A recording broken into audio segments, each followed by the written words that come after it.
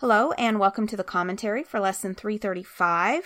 This is the rest of 2 Kings chapter 4, and we continue on with the story of Elisha, and this time it's about a woman from Shunem. You know, the town of Shunem is sort of on his way. He travels a lot, apparently, between Mount Carmel and Gilgal. And so Shunem is on the way, or in between those two towns. And so this wealthy woman lives there, and she urges him to come to her home for a meal. After that, whenever he passed that way, he would stop there for something to eat. Then she says to her husband, "I am sure this man who stops in from time to time is a holy man of God. Let's build a small room for him on the roof and furnish it with a bed, a table, a chair, and a lamp. Then he will have a place to stay whenever he comes by." So I love that. I love the kindness that she is displaying here. And I love that she's not looking for anything in return. She really just wants to offer him a place to stay.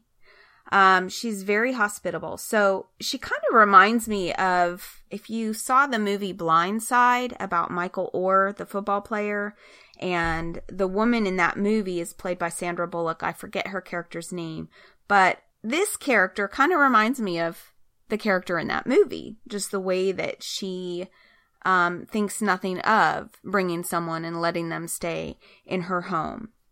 And it just reminds us that, you know, God is love, and kindness to others, while it can't buy us our ticket to heaven, it can't buy us salvation, it can be evidence of our salvation. You know, that compassion for others and that kindness for others is the fruit that we produce through our faith. So she definitely displays that. So I love that. And then it says, one day in verse 11, Elisha returned to Shunem, and he went up to this upper room to rest. He said to his servant Gehazi, "Tell the woman from Shunem I want to speak with her." When she appeared, Elisha said to Gehazi, "Tell her we appreciate the kind concern you have shown us. What can we do for you?" Makes me wonder if maybe Elisha speaks a different language than her, and Gehazi has to translate. I don't know. It's just interesting because he says, "Tell her, da-da-da-da-da," when they're all right there together. So it's just curious. But anyways, Gehazi, I want to point out, he was also Elijah's assistant. And so if you think about it, I wonder sometimes if Gehazi had any strife or jealousy festering beneath the surface when it came to Elisha. Because if he was Elijah's assistant, then you would assume that he could have become Elijah's successor. Remember, Joshua was Moses' assistant, and he became his successor.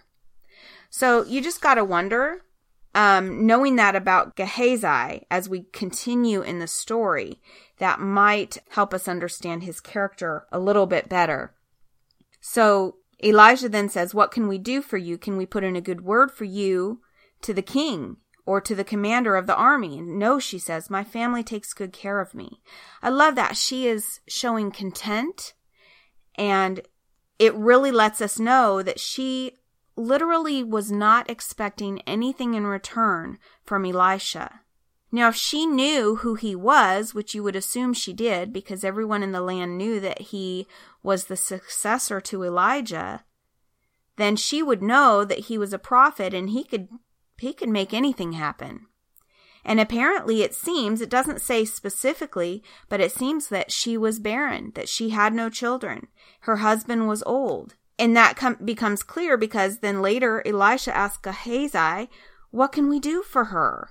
She said, "No, thank you." She goes away. I like that Elisha still, he doesn't accept no for an answer. He really wants to do something kind for her.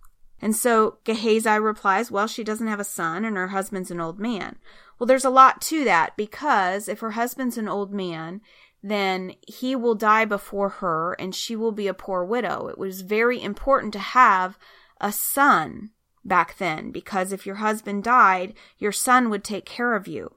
So this was a big deal that she had no children, or that I should say that she had no son, because I guess she could have had a daughter, because Gehazi replied she has no son. not that she had no children. Anyways, call her back again, Elisha says. And so she returns, and he says, this time next year you will have a son in your arms. And she is so beside herself, and she says, no, my Lord, O man of God, don't deceive me and get my hopes up like that. So that is something that her heart has been longing. You can tell by her reaction to even the thought of her having a son. And so, sure enough, by the time he came back the next year, she had a child, just like he said. But unfortunately, one day that child, when he was older, he was out in the fields helping his father, and suddenly he cried because his head was hurting him really bad. His father sent him back to his mother, back to the house, and the mother held him on her lap. It says around noontime he died. She carried him, verse 21, she carried him up and laid him on the bed of the man of God, then shut the door and left him there. That goes so against a woman's instinct. A mother's instinct would not be to leave your son in a room. She had to, you'd think you would be overcome with emotion. You'd be sitting there crying and just pleading to God or I don't know, but you can imagine what that moment would look like. And she would need to prepare the arrangements for burial, but she's not concerned with that. Immediately, it says, she sent a message to her husband, send one of the servants and a donkey so that I can hurry to the man of God and come right back. That is her concern. She wants to hurry to the man of God. Her husband says, why go today? It's neither a new moon festival nor a Sabbath. But she said, it will be all right. The reason he said it is neither a new moon festival nor the Sabbath is because that was the only reason they would otherwise go to Mount Carmel. He did not get why she was going, why she wanted to see the man of God. He did not get that she was going there to see him. Now, I Googled that area. It was about 25 miles from her house to Mount Carmel where Elisha was. That is about a 10-hour walk. Now, she was going fast. She had a donkey, so maybe she got there in half that time, best case scenario, maybe 5 hours. So then she approached the man of God at Mount Carmel. Elisha saw her in the distance. He said to Gehazi, look, the woman from Shunem is coming. Run out to meet her and ask her, is everything all right with you and your family? And she tells Gehazi that everything's fine. So it's apparent here that she doesn't want to talk to Gehazi. She wants to talk to Elisha. She knows who can help her, and that's the man of God. This is not just faith in Elisha. This shows her faith in God. She understands that the power of God that was given to him can do amazing things. She also probably had heard about the miracle that Elijah did. Because remember, when I said, does this story sound familiar? Well, back in 1 Kings 17, Elijah brought a boy back to life for the widow at Zarephath. I'm going to go back and read that a little bit just to refresh our memories because it's really pretty amazing. And this is the woman that he also helped her with oil and flour. There was always enough flour and oil left in the containers, just as the Lord promised through Elijah, it says in verse 16. But I want to skip forward. It says in verse 19, but Elijah replied, give me your son. And he took the child's body from her arms, carried him up the stairs to the room where he was staying, and laid the body on his bed. Then Elijah cried out to the Lord, O Lord my God, why have you brought tragedy to this widow who has opened her home to me, causing her son to die? Wow, so many parallels, right? And he stretched himself out over the child 3 times and cried out to the Lord, O Lord my God, please let this child's life return to him. The Lord heard Elijah's prayer, and the life of the child returned, and he revived. So that's what Elijah did. Now we're looking at Elisha in very similar circumstances. And what does he do? He sends Gehazi with his staff, which is interesting. Apparently Elisha has a staff. He doesn't use the cloak of Elijah. He has his own staff, which is similar to Moses. Moses had a staff. And this staff must have had power because, or it must have been used for some of his works, because he told Gehazi to lay the staff on the child's face. But again, the staff is not what has the power. It's God. And regardless of whether, Gehazi was Elisha's assistant, but he was not a prophet, and you wonder the limitations of his faith, because he went there, he hurried ahead of them, because Elisha and the woman were traveling back, but he ran ahead, put the staff on the child's face, and it did nothing. So instead of staying there and praying to God, it says nothing of that. He goes back to meet Elisha and the woman and says, it didn't work. He's still dead. So it just kind of tells you that, good actions without faith achieve nothing.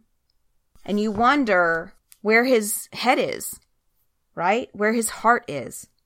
So even though he was running ahead, the mother said to Elijah, as surely as the Lord lives and you yourself live, I won't go home unless you go with me. So he did return with her. And when he gets there, it says in verse 32, when Elijah arrived, the child was indeed dead, lying there on the prophet's bed. He went in alone and shut the door behind him and prayed to the Lord. He did not just take it for what it was worth and go, oh, well, darn it, Gehazi tried the staff, it didn't work. That's too bad. No, he has faith. He has deep faith in the Lord and the Lord's ability. And he also remembers the works that Elijah did and how Elijah was able to bring that boy back to life. And we know that because he does the same thing in the same way, much the same way that Elisha did. In verse 34, it says, then he lay down on the child's body, placing his mouth on the child's mouth, his eyes on the child's eyes, and his hands on the child's hands. And as he stretched out on him, the child's body began to grow warm again. Now, I know that's weird, if you can picture it. A grown man stretching himself out on top of a child. That's kind of a disturbing picture to me, but we don't know why he did that. But I know that he did it because that's what Elisha did, and it worked. So Elisha got up, walked back and forth across the room once, and then stretched himself out again on the child. This time the boy sneezed 7 times and opened his eyes. So Elisha says to Gehazi, call the child's mother. And when she came in, he said, here, take your son. Of course she felt overwhelmed with gratitude. I mean, can you imagine? You weren't able to conceive a son, and then you got one, and then he died, and then here's someone that you were kind to just because, expected nothing in return. And Elisha was able to bring her son back from death. What an amazing moment. And then we read about miracles during a famine, but that really barely holds a candle to the story about the woman from Shunem. I mean, really. But I'll mention it anyways because it's there and I don't want to skip it. So Elijah returns to Gilgal. There's famine in the land. And one day a group of prophets is seated before him, and he says to his servant, put a large pot on the fire and make some stew for the rest of the group. So they make this stew, but apparently one of the ingredients was poisonous. A couple of the men notice it, and they say, man of God, there's poison in the stew, so they would not eat it. Elisha says, bring me some flour. Then he threw it into the pot and says, okay, it's good. Go ahead and eat it now. Flour. So can you imagine that maybe there would have been a little hesitation from the men when he says, go ahead and eat it? Do you think that some of them might have been tempted to look at the others and go, okay, you first? That would be definitely a measure of their faith. How quickly did they were hungry, so they wanted to, but how quickly did they lap up that stew? Or did they maybe wait a little bit and let the others and watch their response? So it's just kind of interesting. It doesn't say that, but you can assume that there could have been some hesitation. Anyways. But clearly it did not harm them. And then we hear about Elisha feeds 100 people with not very much grain. He just had a sack of grain and 20 loaves of barley bread. So that wasn't enough, obviously, to make that much food. And his servant was surprised that that was Elisha's plan, but he said, give it to the people so they can eat, for this is what the Lord says. Everyone will eat, and there will even be some left over. And when they gave it to the people, there was plenty for all, and some left over, just as the Lord had promised. Good stuff. So Elisha, really, I love this. I love how we're seeing the parallels between his work and Elijah's work, and that he is performing miracles throughout this region. So that's a great place to stop. I would say the takeaway is definitely, what kind of faith do we have? This woman displayed a lot of faith in that she wasn't concerned with burying her child. She wanted to go find Elisha. And it wasn't enough to talk to his assistant. She wanted Elisha to come home with her. And Elijah, even though she didn't tell him she didn't have to, he knew that he had to hurry home and help her. Also, the faith of the men, that all Elisha did was put some flour in that stew and says, okay, it's good to eat. Go ahead. And that would be a test of their faith. How quickly did they eat up that stew? So anyways, definitely faith is the story today, the takeaway. And so I just love it. Anyways, that's really it for today. I hope you all have a great day. I will talk to you soon.